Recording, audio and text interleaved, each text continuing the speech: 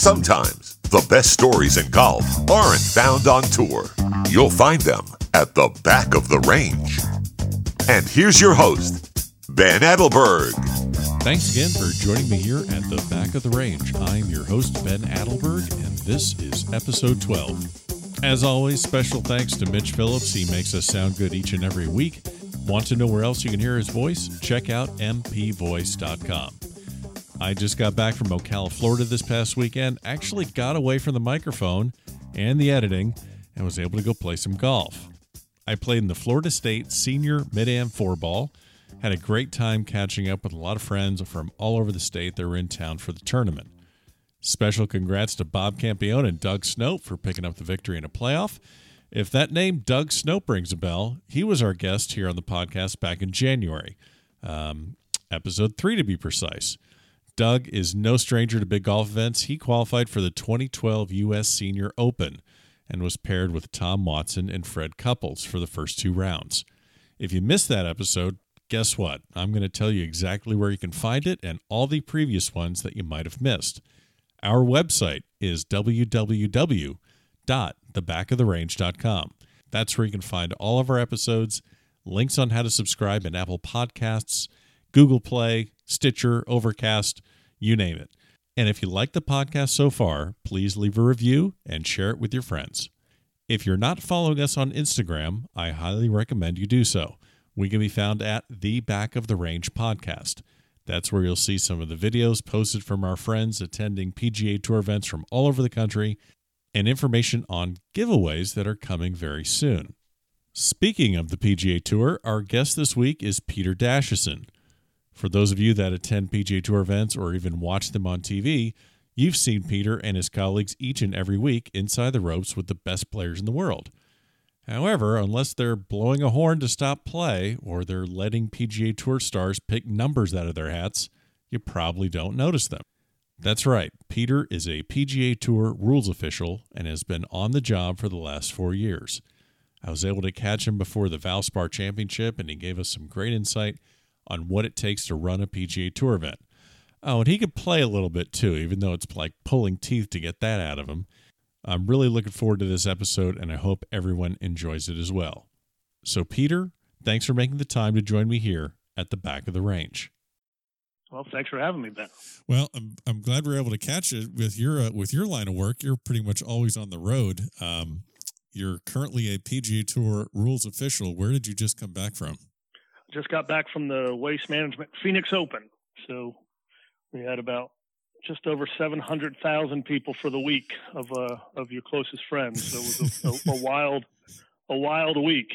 This leads us into a great question. So is this the most difficult tournament for you to work just because of the infrastructure and the craziness and the environment of this place?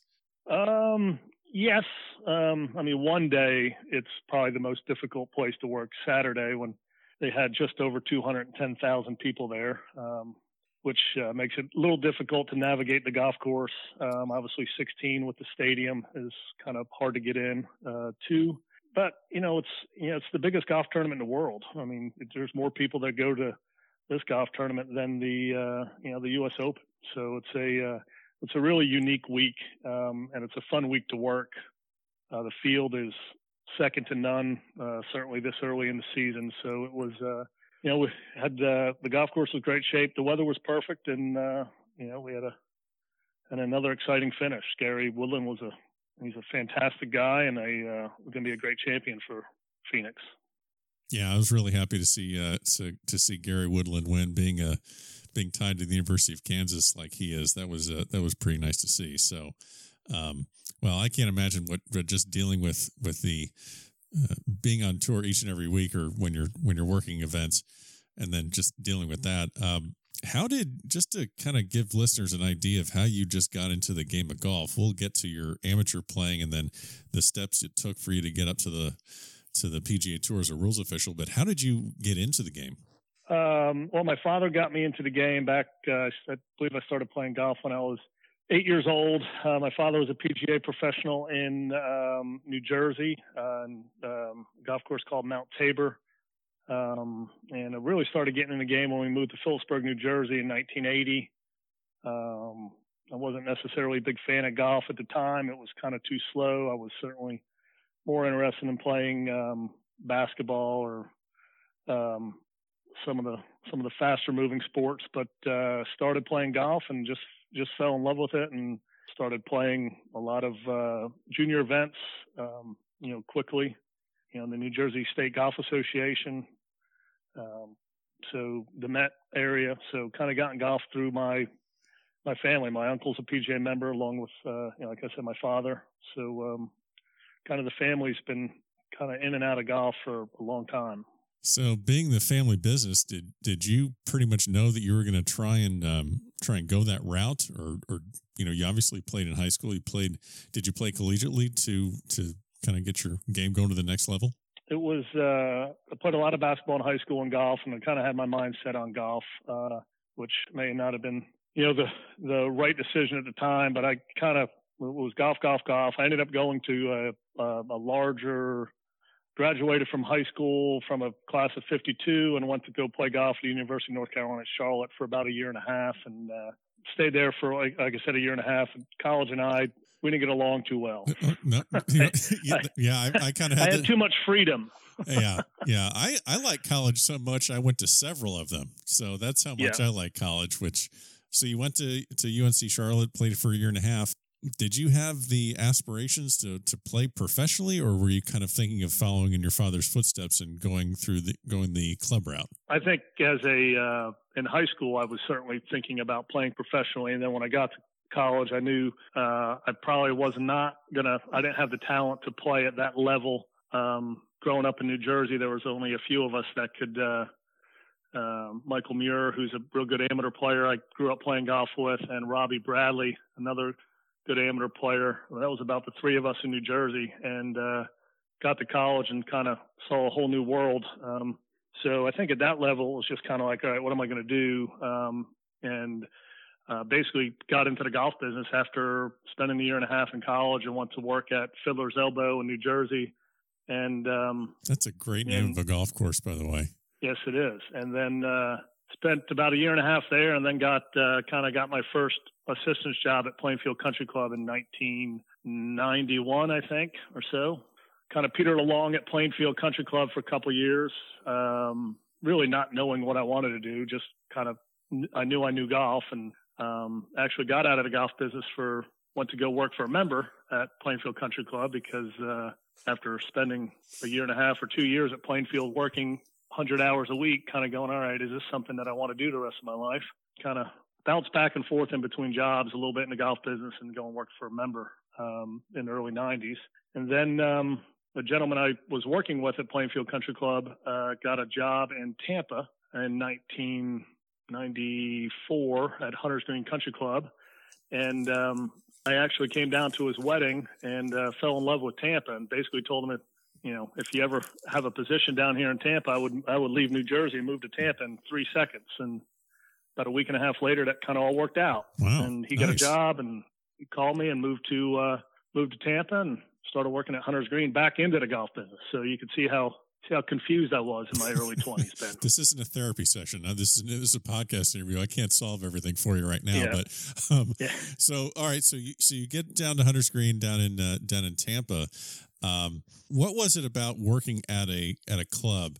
Were you teaching a lot, or were you just kind of in the shop? What was it about that experience there that kind of led you to, maybe I want to be in golf, but I don't want to be at a club? We were teaching quite a bit. Hunters Green was a Club Corporation of America CCA course, so we were doing a lot of shop work. And this is kind of where I think I found at Hunters Green. I kind of found my niche in the golf business. I still feel like I knew I didn't necessarily want to be a head golf professional, especially moving from the New Jersey PGA, which was probably one of the top sections in the country, and then moving down here to North Florida PGA, and the golf courses, were more, the head professional did a completely different job. You were a little bit more in the shop, and you spent more time driving around golf courses, and you didn't play as much, and you weren't certainly being able to play for a lot of money. But what we did at Hunters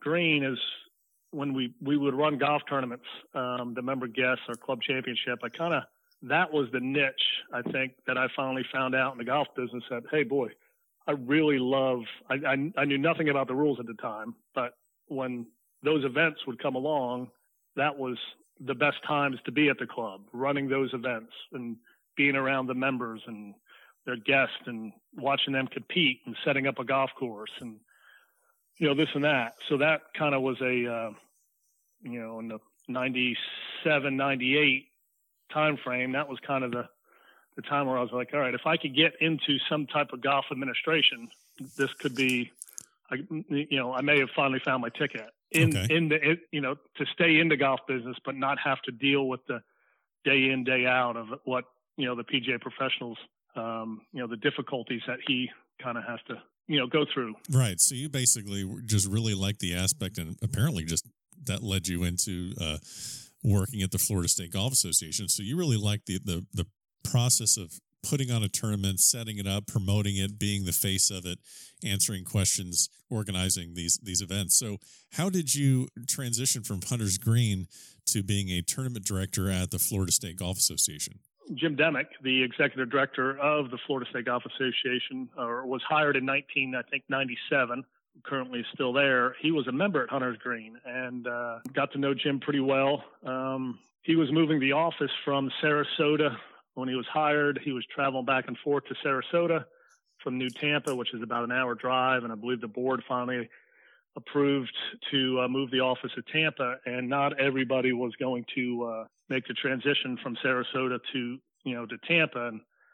And I think he walked into, I was having one of those days in the golf business dealing with members, I guess. And I think he walked into the office and I basically jokingly said to him, listen, if you have a job available, I'll take it and just move on. And fortunately he called me a few days later and asked me if I was serious, because he always thought, knowing my history and, with my family being PGA members, he just always thought I, would want to go down that route. Right. And I said, well, yeah, I would love to talk to you and try to figure out a position or just move on, because I'm ready to, what he had available to be able to run golf tournaments, and was very intriguing for me.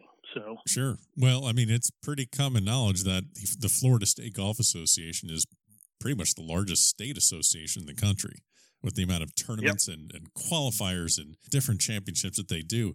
Can you speak to just the size of what that operation is on a year-to-year basis? I know you're not there anymore. You've moved on. You're with the PGA Tour as a rules official, but just the general scope of what you would do on a year-to-year basis. Well, it's certainly, I've been with the tour for 4.5 years, and it's amazing how much it's grown in 4.5 years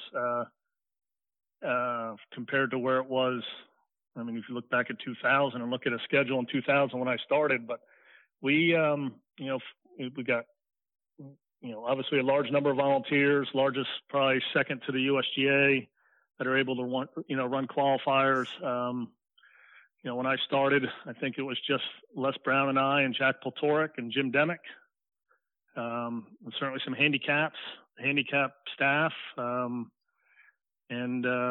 We spent all summer. I guess when I started, it was basically, we spent the summers running golf tournaments and the winters preparing for the next summer. Now, by 2004 or 5, or about 2004 or 5, it basically became a year-round association. You really didn't have any time to have any downtime, or running all kinds of golf tournaments year-round. Then the junior tour started, and I think they're up to over 600 some odd days of competition a year, if you could imagine that. So, we did scheduling, dealing with scheduling 600 days of competition a year takes a lot of coordination from a number of people. So it's an incredible 17 years or 20 years, I guess, Jim Demick, when he first started in 97, to where Jim has taken the association now is it's just incredible. Yeah. By far the best golf association in the country. I know I'm a little biased, but we get to see a lot of different associations in my travels now, and they are second to none. Yeah. Yeah. I've heard that sentiment quite a bit as well. So before we discuss a little bit about what you're doing now with the PGA Tour, you did get your amateur status back after being a professional at Plainfield and at Hunter's Green. I don't have your full record of what you've accomplished, but I do know that you've won the Gasparilla Invitational a record 5 times, and that's in your own that was in your own backyard of Tampa. Speak a little bit about what the Gasparilla Invitational is all about. Well, I got my amateur status back in 2002, and I went to Gil Gonzalez at Palmacia Golf and Country Club, which is a old school, great Donald Ross golf course, and asked Gil for an invitation so I could just wanted to play a little bit. After getting my amateur status, I kind of had a little bit of I was looking forward to compete and play because it really didn't matter. You didn't have any members that played with you that said, "Oh my gosh, you shot 80." So I started practicing playing and played in Gasparilla. Kind of in that first year is kind of just to play golf for 3 days in a row. Probably hadn't done that in years prior to that, and one thing led to another, and I won that event that year, and just fell in love with the golf tournament. Everything that Palmacia would preach is the golf course, the way they treat you. I played in a number of team events there, the Black Mask. So I love the golf course, and just kind of fell in love a little bit with the golf tournament, and started playing a little bit more on the amateur side. Actually played in a few of the Florida State Golf Associations, played in I think one state amateur and a few mid amateurs, and was fortunate enough, I guess competed in Gasparilla for about 12 years or so prior to getting the job out here on the PGA Tour. And, I was fortunate enough to win, a handful of times, just kind of got lucky a little bit, I guess. Sure. Got lucky 5 times. Okay. And let me guess, the course record, I believe you still hold that. Was that still 62? Still have that in place? Well, yeah, I'm not sure. I shot 62, so that's a tournament record in 62. And that's right. Tournament record may not be the course record. Well, I think it tied Doug Lacrosse's course record at the time, but I don't know what they do now. Bobby Weed has redesigned or restored the golf course a little bit, or modernized the golf course. So I'm not sure how what they look at for their records, but right. I think 62 was I'm sure Doug Lacrosse, who's only probably played out at Palmacia a couple million times, has shot at least 62 out there one time. Hey, if you're in the same sentence as Doug Lacrosse, you're doing something right. Yeah. Doug's a great guy. Yes, he is. So you've moved on from FSGA. You move to the PGA Tour. How did that job come about? I'm guessing you weren't just expressing frustration at the FSGA and someone from the PGA Tour said, "Hey, if you really want to leave, we got a job for you next week." So I'm guessing it was a little bit tougher than that. So how did that position just kind of come about, and what led you to make the decision to go there? Well, you're right. I mean, to leave the FSGA was, I always had a goal when I was hired in 2000. A good friend of mine who was a PGA Tour player or represented Hunter's Green, Steve Rantoul, who is also on our staff now, was hired.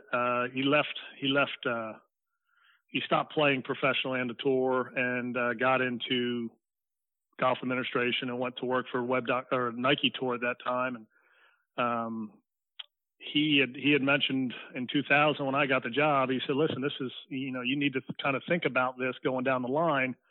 And so I always had in the back of my mind to try to take the opportunity that I had with the FSGA, knowing that I had a guy that could introduce me to I guess the people that would hire out on the tour, because it's certainly not an easy job to get. You kind of need to get to know someone inside to kind of get your foot in the door. Sure.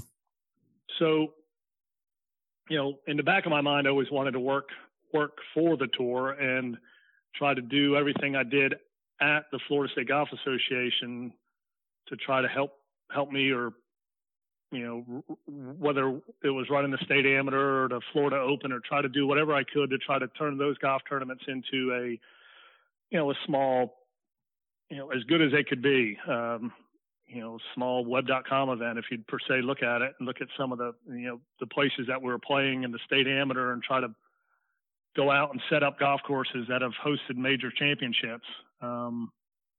So, in the back of my mind, I always wanted to work out there, but it certainly took a lot longer. I first interviewed for a Nike Tour job in 2004, and then interviewed in 2008 for another job, and then interviewed in 2013, and finally was hired in 2014. So, Steve got my foot in the door back in 2004.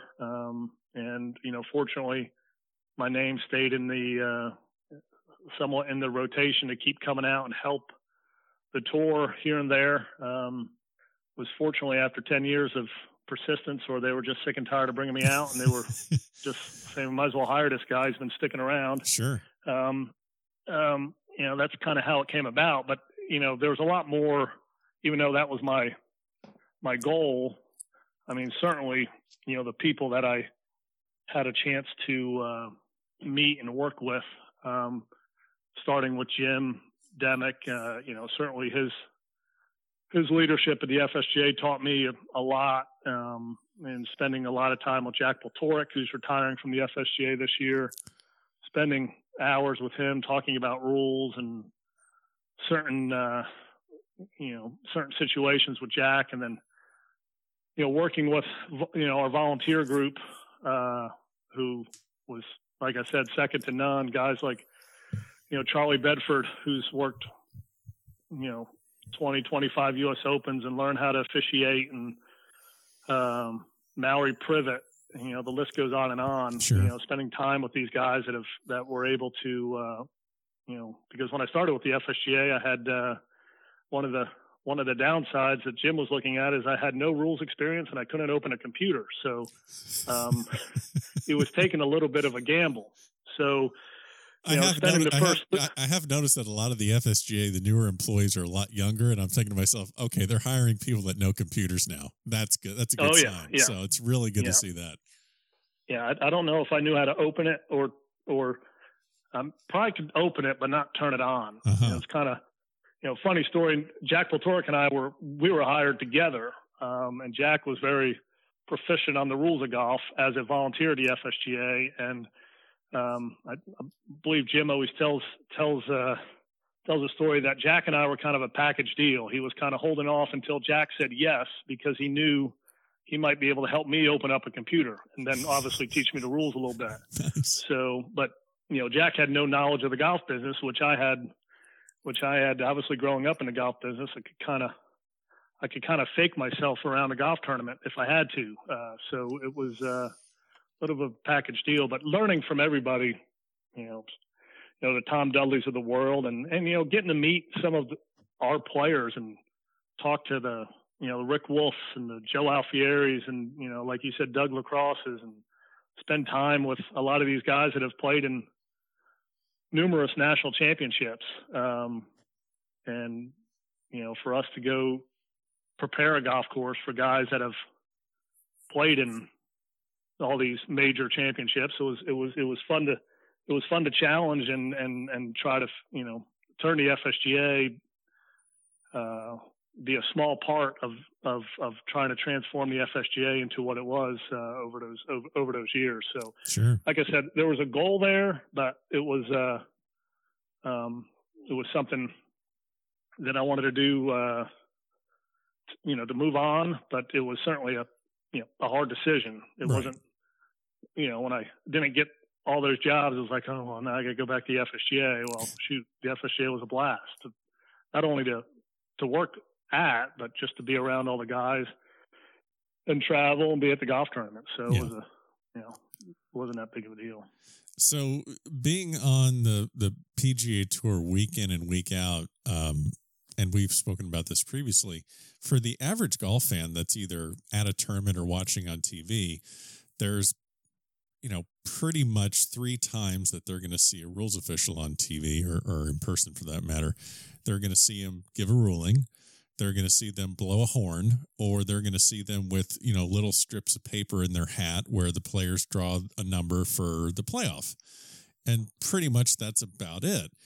Can you just speak to what your day-to-day, from when you get to the golf course and just all the things that you're responsible to do that make a PGA Tour event just look like it's just running seamlessly without any sort of, interruption? What are the things that you're responsible for when you get on site? Well, first of all, when you mention those 3 times we're on TV, those are all the 3 of the worst times we could be on TV, right? We don't, you don't want to be seen on TV giving a ruling, because obviously there's probably a bad situation. If we're blowing a horn, there's bad weather, so that kind of right. Well, the weather's out of your control, yeah, and then of course a playoff. I guess the networks don't like that too much, but that's not. Or really, yeah. We're trying to. It's cutting into our might be cutting into a couple cold ones. In the rules office at those extra 5-6 holes, and considering we've had a playoff every week this year, it's been kind of interesting. But what we do day in and day out, there's a lot to our job that I think people wouldn't really know. I'll just kind of reference the Valspar Championship, which I'm heavily involved in. I'm the advanced rules official there, which the advanced rules official is it's kind of his event. Mark Russell's the tournament director, but I work all year with Tracy West and her staff on the Valspar Championship, whether whatever they're going to do for the build out, anything they're going to try to do new for the golf tournament. So I'm constantly working with Tracy, and Valspar's coming up in a couple weeks. So I'll end up getting to Innisbrook 2 weeks prior or a week prior to the golf tournament. So I'll arrive the Monday prior, which I'm again driving a golf course with Zach Labby, who will be the director of operations. So we're making sure all the structures that we talked about are in the right spot. Anything operationally we need to make sure is correct. And as the week goes on, we're just kind of dealing with headquarters, with field commitments. We don't do the pairings, but we're dealing with the tournament director with their sponsor exemptions and their in their field. And then later in the week, I'll end up marking the golf course for the tournament. Anything that needs to come up that, if I have any questions or this or that, generally call Mark Russell, who will be the final decision maker. But I'm responsible marking the golf course. Sure. We got to make sure the roping and staking is correct. So a lot of the stuff that, the average person that shows up on, that Wednesday or Thursday of tournament week, that's all done. Everything that's up on the golf course, the advance official is generally responsible for. ShotLink comes in on Wednesday, and you're reviewing with ShotLink where all the ShotLink towers or cameras are going to go. All the stuff you see at PGAtour.com that ShotLink provides. The advance rules official is dealing with all those logistics as well to make sure all those structures are placed in the right spot. So advance week is a lot of paperwork, a lot of marking, and like I said, you're dealing or you're working with that golf tournament, the superintendent, the tournament director, the general manager at the club, year in and year out on changes to the golf course, and whatnot. So then the next week, let's just say, on Tuesday, so you have an advance official and tournament director, like I said, Mark Russell and I. So that's two of the 8 people that will work in Tampa. The rest of the staff, the rest of the 6 staff members arrive Tuesday morning. And what I'll do is assign Tuesday. That's Tuesday of tournament week, right? Yeah. Okay. Tuesday of tournament week. You'll have the 6 other referees that are working Valspar will show up, and basically what I'll assign 2 of those people to course setup.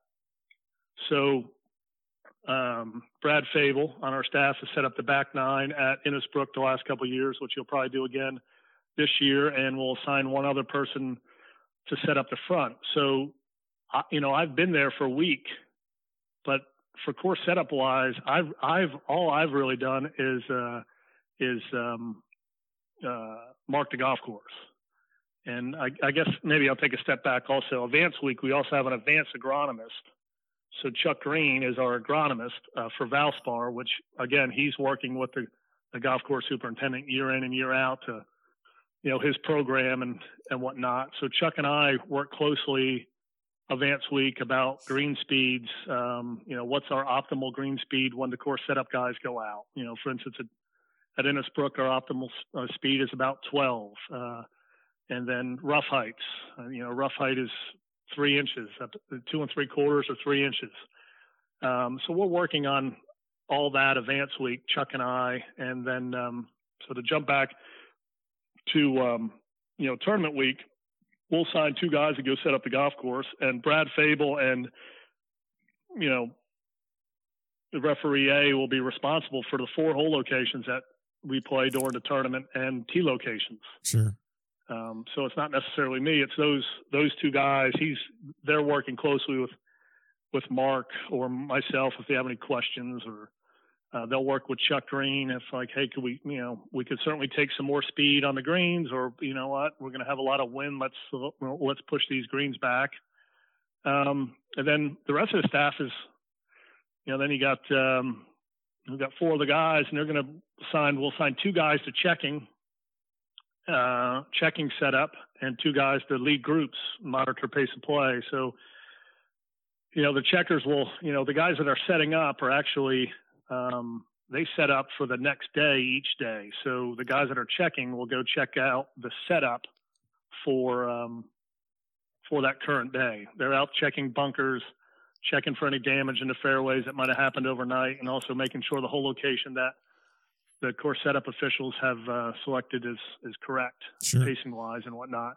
Because those setup guys, when you're out on Thursday morning, getting your Thursday hole location, they're spending more time thinking about Friday, right, and Friday they're thinking about Saturday. So that's the checker's job is actually kind of important to make sure we haven't missed a step here or there, or some bunkers that get a little bit out of whack from some maybe animal damage. And then basically when the setup officials are done and the checking officials are done, we spread out amongst our, the golf course.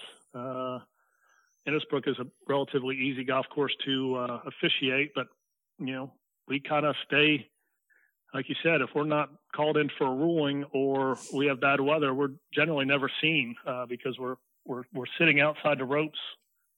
We're not part of the competition. We don't have walking rules officials. Sure. So we probably spend more time talking to spectators on quiet days than we do, dealing with players. So the bulk of your job is basically before everything gets going, and then once the tournament starts, you just try and stay out of sight, out of mind, and just observe and let the tournament flow naturally. Yes. Contrary to the general public, we spend probably 85% of our time when you're dealing with, say if we don't have any bad weather that we have to deal with, 85% of the time, all we're doing is talking about pace of play. Yeah, well, I'm glad you came to. Yeah, that's something I was going to bring up. Before I bring up that, though, I want to ask you about pin positions. Is there kind of a standard that you go by as far as how many, maybe necessarily, pins in the front of a green compared to the pins in the back, or do you try and do maybe, 6 tough pin positions and then 6 medium ones and 6 easy ones? Is there any kind of framework that you guys go off of for that? Well, the 666 is not necessarily that really doesn't work because, if I pick 6 hard hole locations, Ben, as good as you are, you might think they weren't that hard. They were easy hole locations. So everybody has a little bit of different opinion on hole locations. So, weather dictates, on the tour, the weather will dictate a lot. So if it was going to be windy and if a player, if the wind was blowing hard left to right at 20 miles an hour, you're certainly not going to want to stuff a bunch of hole locations on the left-hand side where the player has no really room to work the golf ball. So The advance official will get we have a DTN meteorologist that will work each event for us, and they provide the weather forecast, and the advance officials will look at the weather and certainly take the weather into account when setting hole locations. Certainly windier days, you might want to be a little bit softer. Sure. But you want a good balance of lefts and rights. One of our longtime tournament directors always likes to see, if it works out, he would like to see each day on 18 or 9 finish left, right, left, because that doesn't give a hooker or fader an advantage if it was a left, left, right, or a right, right, left. He kind of likes it to go back and forth.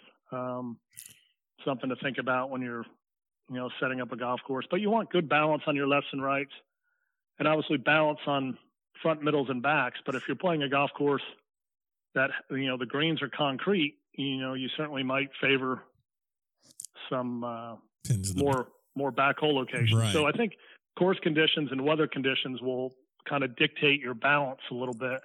But you certainly just want to be thinking about, you want to take all that into account: weather, course conditions, green speeds. Certainly, if you got some slower greens at 10 or 11, you might be a little bit more aggressive on a slope. You certainly don't want, I kind of look at a hole location, if you hit a putt from 3 feet, you don't want that putt breaking 4 inches. Right. Maybe right. outside right edge or outside left edge is probably a good start. You don't want that big duck hook from 3 feet. That will tend to get you in a little bit of a quandary out on the tour. You might hear some stuff at scoring. Well, so you mentioned that. So obviously in the heat of the moment, when when a professional walks off the course and they had a bad day, you may hear something in scoring, and that's a very emotional response, obviously, because it's their profession. They're trying to make a cut or trying to get into the top 10. But is there any sort of a official process where you hear constructive feedback from the PGA Tour pros about, I guess, just as to lack of a better term, just like a customer survey, so to speak, where they come in and at the end of the term they say, well, we liked the tees setup, we didn't like the green setup, we thought this could be better. Do you get any sort of official feedback from the players and take that information and have that transition into future events? Yeah, you always welcome feedback. These are the best players in the world, and they could certainly, if you have, we do have a number of players that will, seek you out, maybe the next week and say, I know you set up last week. I'd like to, can you tell me what you were thinking, how you were setting up hole 12? And you kind of give them your scenario and depending on who the player is, if he's one of the guys that, just like any other sport or any club business, there's a number of guys out there that you could listen to that are constructive. Some of the guys are just like any other thing. They're just kind of complaining, just want to get something off their chest. Yeah. So it's no different than any other business, but you're always seeking out information, from the best players in the world. We probably hear the most. We actually have,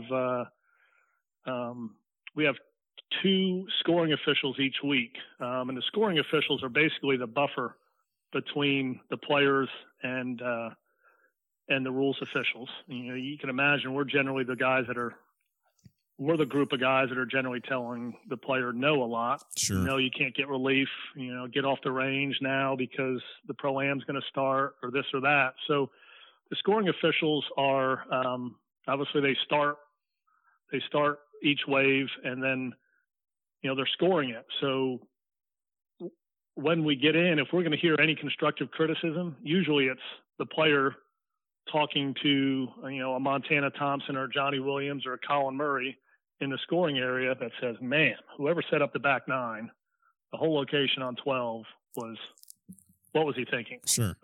I can't believe it. And then when the day's over, we generally ask the scoring officials any chirping in the scoring area, and they will say, well, yeah, Pete, that heard a lot of guys talking about the whole location on 12. So you might hear something next week or this or that. So they're kind of our buffer in between the players, but there are a number of players that will, I'm going on my I've been out there 4.5 years, so I'm still generally I'm the guy with red hair, new guy. So, still the new guy. Usually it takes about 5 or 6 years to a lot of these guys get to know your name, week in and week out. So, if you do hear a little bit. Sure. If you can, who in your 4 or 5 years that you've been out there, who on the tour, when you hear their comments, you really kind of take them to heart, and it's a little bit more than just maybe chirping. It's more of like, well, okay, I value this player's input maybe a little bit more than others. Is there some players that you see that, okay, I really value their input on this, I want to look at this? I guess I could tell you, last week I set up the back nine at Phoenix, and Aaron Baddeley, who's probably one of the nicest guys out there, just like a Gary Woodland. He's a member at TPC Scottsdale, and I was setting up the back nine for the first time. And on Wednesday, he was out playing his back nine practice round, and I was going to try to use a couple new hole locations on the 13th hole just to, because the worst thing you could do is, the caddies or the players, when you're going out setting up, they're going to go, "Hey, you guys using the same pins as last year?" Right. And it's like, oh gosh, what are our guys just using the same sheet? And, this and that. So I was trying to find a couple different hole locations, and he was going down the 13th hole. And, I just actively went over to Aaron and said, "Hey, listen, I'm thinking about going here and here. What do you think?" The hole location's never been here before. And we kind of looked at it and chatted about it, and he gave some feedback. Fortunately, it was positive. And kind of went with it. A guy like Charlie Hoffman, who's critical, but he's also when we do some really good things with course setup and really bad conditions, he'll be one of the first people, if he's interviewed, say, "Hey, PGA Tour staff did a nice job this week." Those are probably two of the stories that I can think of. Sure. Which player you think would possibly be a good rules official someday? If for some reason they just didn't want to play, and they just were like, or God forbid there was an injury, and they just, something that they would find interesting, or they'd like to do something similar to what, like Brad Fable did, and a player on the tour that ends up being a rules official. Is there anyone that immediately jumps out you can just point at and say, "Man, that guy'd be a pretty good official"? They're all making so much money now. I don't think they'll need another job, even if they start playing. Well, times get tough. It's always good to save for the future, or maybe just, there's nothing. You got to stay active. You got to keep the mind sharp. Part-time work, volunteering. I don't know. Just who has the personality to possibly do that? Oh gosh, that's a great question. I don't know, Ben. I'd have to think about it. Okay. We can caught me off guard. We'll come back to that one later. I'll tag that on at the end. Yeah. So, yeah. But I'm trying to think about who. I'm just trying to think about who knows the rules pretty well out there. You mentioned knowing the rules. Most professions, whether you're in the business world or you're a physician or you're an attorney, there's always continuing education. There's always new laws or new rules or new procedures that you have to keep up to date on. Obviously, we're going to have some new PGA or some new rules of golf in 2019, so there's going to be new things to take a look at. But what kind of continuing education does a PGA Tour rules official have to endure and work on throughout the year? Well, fortunately, when we're working, we spend quite a bit of time in a rules trailer discussing certain situations that have happened week in and week out. You're constantly reading and updating yourself on the book. So we spend so much time on planes. It's just, if you need, maybe a little incentive to go to sleep, just get the decision book out and try to you're really read a little bit and just, keep that going. And, a number of us will go to the USJ PGA Rules Workshop each year in January or March, depending on travel schedule. We do a lot of that. There's a number of us that might help out associations in their state and teach. So you're staying sharp there. So you're just keeping immersed. When you're around, when you're around 13 or 14 guys that are officiating on the tour, and you're spending so much time on rules trailers and out on the golf course, we spend a lot of time just, talking about the rules and scenarios and try to get better, because, no matter how, probably have the best committee in the world, and we still have, situations that we will throw a scenario out on the radio to make sure, we're getting this situation correct, or this ruling correct. Now there's nobody on our staff that's, has the ego not to be able to say, hey guys, just let me double check and, get some confirmation from the rest of the group. So, you're just trying to stay fresh. However, like you said, next year is going to be a pretty big change in the rules of golf with the 2019 standardization, modernization, whatever the USGA is calling it right now. Sure. It's going to be pretty interesting because, I think we'll probably be getting some information about it, but I don't think any of us want to touch it with a 10-foot pole right now, because it's so different than what we're dealing with right now. Kind of like, let's get to December and then we can start reading. Sure. Yeah. I'm looking at some of these rules that are coming out, and I'm just a quick summary with what is proposed and different things where, first of all, you're changing the search time from 5 minutes to 3 minutes. There's good ones or there's pretty easy ones, accidentally touching the ball, similar to what happened to Dustin Johnson at Oakmont in the US Open. Those are no penalty if the ball inadvertently touches you, things like that. I think the dropping height is no longer shoulder height. It's lower, little things like that. But I'm almost thinking that the first few months or even the first year when these rules come out, it might actually slow down play on the PGA Tour, because professionals will be so uncertain about what the rule is, they'll be very cautious and will call in an official. Do you see that potentially happening? It could. I mean, I think even at this level, even now, I mean, there's guys, since you're playing for so much money, yeah. I think some of the, the spectators or television viewers, when they see a guy needing help to get off a cart path, they might be like, "Gosh, I cannot." This is rule, their profession. Yeah, and they're taking relief from a cart path, and with the new change, not taking call-ins right now might help that, because if a player does do something on television that is not caught by a rules official or one of our rules officials watching television. Because we do have some people watching television. We can't take call-ins, but we have people actively watching the telecast.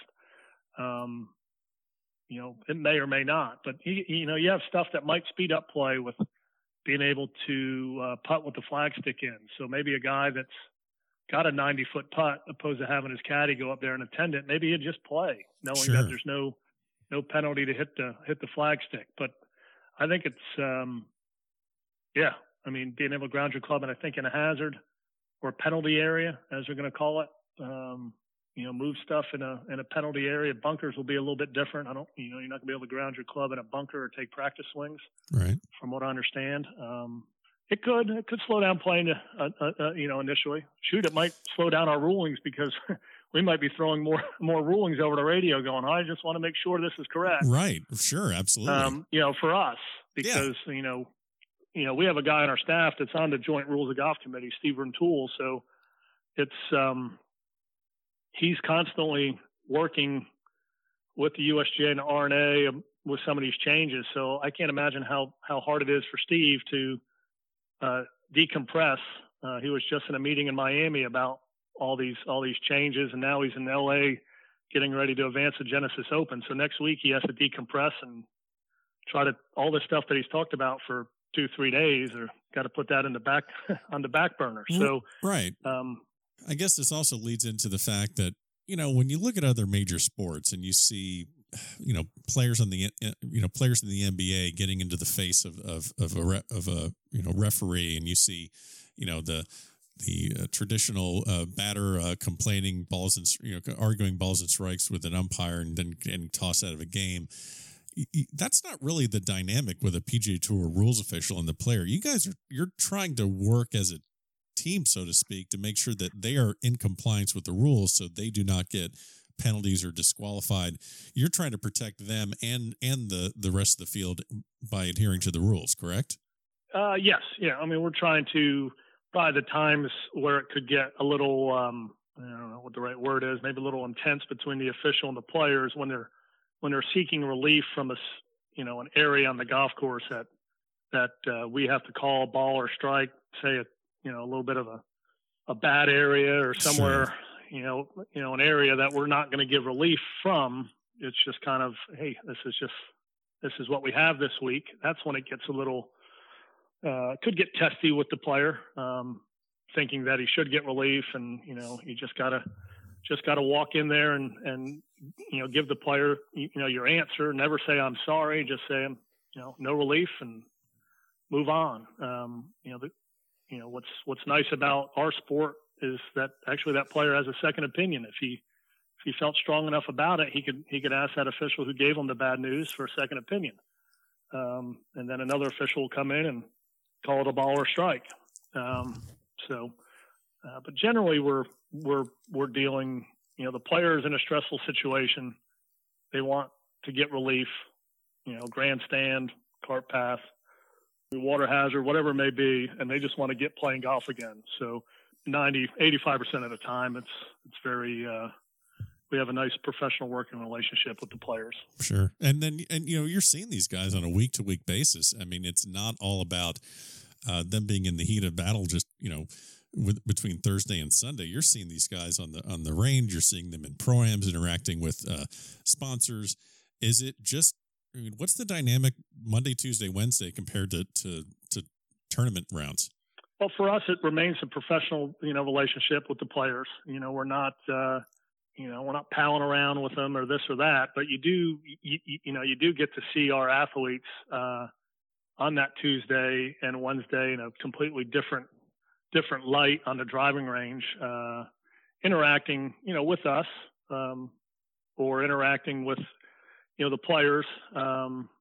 Obviously this young group of players has a little bit of a club membership relationship with these, the Jordan Spieth and the Justin Thomases of the world. It's kind of a little bit different than 25, 30, 40 years ago. It's like, you watch these young group of kids are actually, they're rooting for one another. You see, you see them staying late on Sunday to go watch a playoff of one of their buddies, which, I don't know if I don't recall it watching golf years ago and certainly wasn't out there, but you don't know if that was the case 25 years ago. No.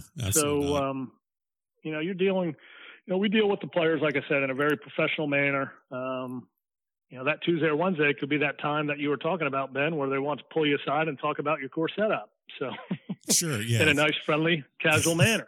So sure. So I'm not going to hit on every single, you've been a rules official for quite some time and have officiated at all sorts of PGA Tour events and U.S. Open sectional qualifiers and collegiate, the 2001 NCAA Division I Women's Championship you were at and web.coms. But you did work the Masters in 2016. And what is it about working the Masters that's different from a standard PGA Tour event? Is there anything, obviously the procedures, but what can you share about that facility and Augusta National that's just a little bit different than the typical PGA Tour event as far as your responsibilities or just a general vibe? Well, any of the majors, when we are invited to work, we're actually invited, Augusta National will invite, I think it's 10 of our staff members, and then our tournament directors that do the schedule will sign, those people to go to the invitation. So, like I said, or like you said, in 16, I was fortunate enough or lucky enough to go work. What's different about the majors for us, it's a different week because all the stuff that we talked about that we're responsible for week in and week out, we have no responsibility. We're a guest official. We're there to officiate. We get our schedule, and we get to come and go as we please, and actually spend some time enjoying, the Masters. Sure. You might be working you might be working hole 14 on Thursday. Well, you just need to be at hole 14 when the first group's coming down 14. So, you're able to wake up in the morning and maybe go take a walk around the golf course, kind of inside the ropes, because we're, certainly allowed to be inside the ropes. So to be able to experience Augusta in that aspect was pretty special. It's just, probably besides Pebble Beach, I was at Pebble Beach for the last couple of years, and when you show up at golf courses that you see on television a lot, when you see them in person, sometimes they might not look as special as they do on television, but you get to walk Augusta National and spend time there and walk around that facility. It's as advertised. It's everything. Everybody, yeah. It's incredible. So, I mean, we just officiate. Fortunately, they let us, the tour officials, be part of that golf tournament each year, and can't wait to go back. What was your assignment in 2016? I worked the 14th hole twice, the second hole, and the fifth hole. So I got to watch a lot of golf. I think I gave one or two rulings that week. So I was in some situations where it was pretty low key. So it was nice. So you kind of almost had a working vacation at Augusta National. That'd be safe to say. Well, yeah, you could say that. I mean, of course, I was there working. Right. No, I know you're working, but not the stress and the full scope of what your typical week at a tour event is what I was kind of getting at. Yeah, I know. I'm kidding. My wife thinks I'm on vacation every week. I'm at work. Really? Well, okay. I might need to change the scope. You got to come back. Can't come back home with such a smile on your face, after a week. Boy, these tour guys, man, they just chewing me out. And now, time for a quick bucket. Well, let's kind of get you out of here with just a couple short questions here. We have a segment called the quick bucket here at the back of the range. These are just a couple of short random questions.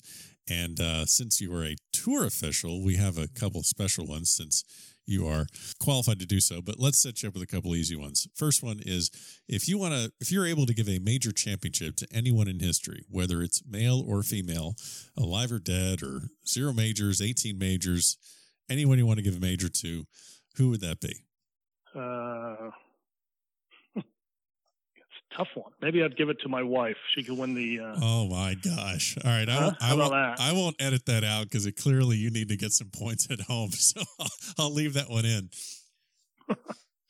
So my wife's, she had aspirations of playing the LPGA Tour one time. So we'll just let her have that glory. Brilliant husband, brilliant. Yeah. Okay, so let's go with this one. Tiger Woods is going to try and win his 5th green jacket this year at the Masters. So Tiger's 5th green jacket versus Jack's 86th victory at the Masters, which would be the more substantial victory? I would say the 86.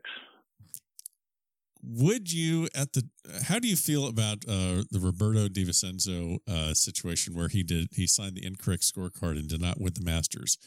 Would you like to see that changed, or is that just pretty much the letter of the law? How do you feel about that particular ruling?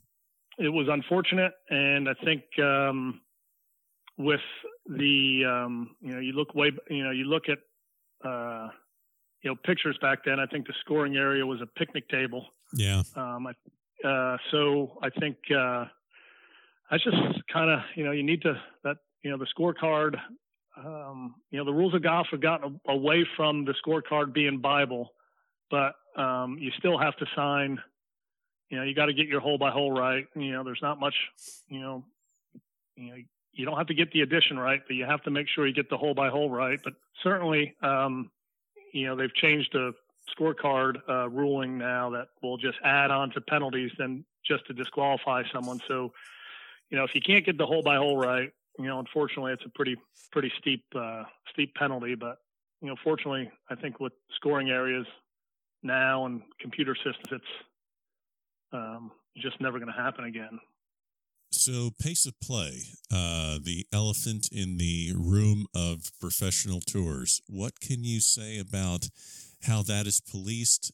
What are your thoughts on getting these professionals around the golf course quicker? If you want to just hit on pace of play a little bit, I mean, like I said, that's part of, 80%, 85% of the time we're on the golf course, all we're doing is talking about groups being in position. The media thinks we do nothing about pace of play. And just because we're not giving penalties out doesn't mean we're doing nothing. I think the media I think the general public, because they just see it being slow, they just assume that you're not doing anything. Is there something that can be done, though, to give the optics that things are moving along? Like maybe not a stroke penalty, or maybe not, maybe instead of, docking them a stroke or a fine, or maybe they get something taken off their FedEx Cup points. But do you think that can there be something that is changed in the optics of slow play where it's visible that the PGA Tour rules officials are doing something? I think that's kind of hard. I think, because you don't want to make, as officials, you don't want to make yourself part of the competition. Right. So, like I said before, we spend about 85% of our times making sure groups are playing, in position. I mean, let's face it, it's a hard game. We're playing with green speeds at 12.5 and rough at 3 or 4 inches. And they're playing for $8 million. And, you basically have all the factors of the guy's going to take their time and play at a pace, which is going to generally be, just under 5 hours, sometimes depending on field size. But I think what the general public may not see a lot is, field size in our game is contributes to slow play. You look at Phoenix, we had 132 players in Phoenix, which is probably 12 players too many, because it is a stop and go golf course, where, you play 2 or 3 holes and then you come up to a reachable par 5. And since you have too many people on the golf course, just like anywhere, you drive on I-4 at 7:30 in the morning, you have too many cars on I-4, traffic's going to be slow. So, we're trying to make sure each group plays or stays in position with the group ahead of them and plays, the lead group. We set a time par for them, which, sometimes is realistic. Sometimes it's not, but, we end up, our pace of play policy, we warn every group before we're going to time them. And, if Joe Golfer could sit in one of our golf carts for 12.5 hours or 14 hours on a day, that's all you hear on the radio. Where's this group? Where's that group? This group, I'm going to warn this group. Right. This group is this group is that. So, since we're not given penalties, if we penalize somebody a stroke on the, this week at AT&T, that's not going to make the rounds at Genesis play 10 minutes faster because we gave a penalty the week prior. That's just not going to happen. And when you're in timing situations with these players, if a player has a bad time, just like if I was speeding, if I got caught speeding and I was guaranteed to get a warning every time, I'm not going to get caught speeding twice. At least I hope I wouldn't. And so these guys when they're timed, if they have a hard shot, you certainly, you're timing some guys on some really hard golf courses, and they might hit a shot in the woods. And, if they feel like they have to take a minute and a half to play that shot, then they get a bad time. And we haven't gotten to a penalty situation. In an individual event, we did give a penalty last year. And ironically, the media kind of couldn't believe we did it. So we gave a penalty in the foursome situation at Zurich. So, the media kind of looked at it. I can't believe the tour finally figured out to give a penalty to some player in a unique format that we haven't played in stroke play in years. And I guess I could kind of see that, but we were applying the policy. Sure. So, but I think it's. I think the new rules will help a little bit with pace of play. Certainly at the general level, being able to putt with the flagstick in.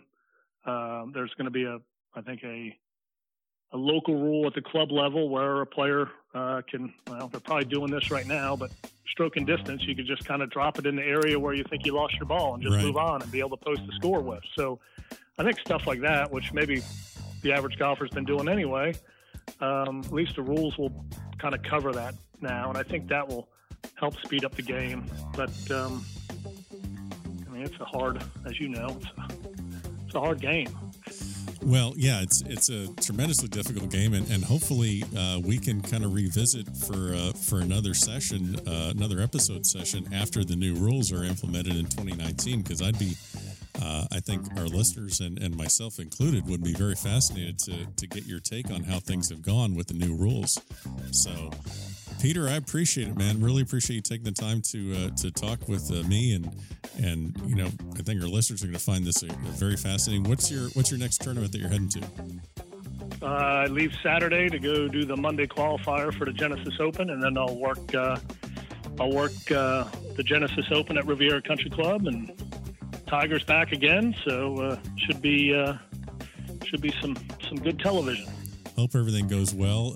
Give Tiger my best. He keeps calling me, but I'm kind of tied up doing all these interviews here. But best of luck to you throughout the year, and we'll definitely keep in touch. All right, Ben. Thank you for having me. And there you have it, another great episode here at the Back of the Range Golf Podcast. Special thanks to Peter Dachisen for taking some time to speak with us. Don't forget, follow us on Instagram, subscribe in Apple Podcasts, leave a review. Please share this with your friends. And we will see you next week here at the Back of the Range.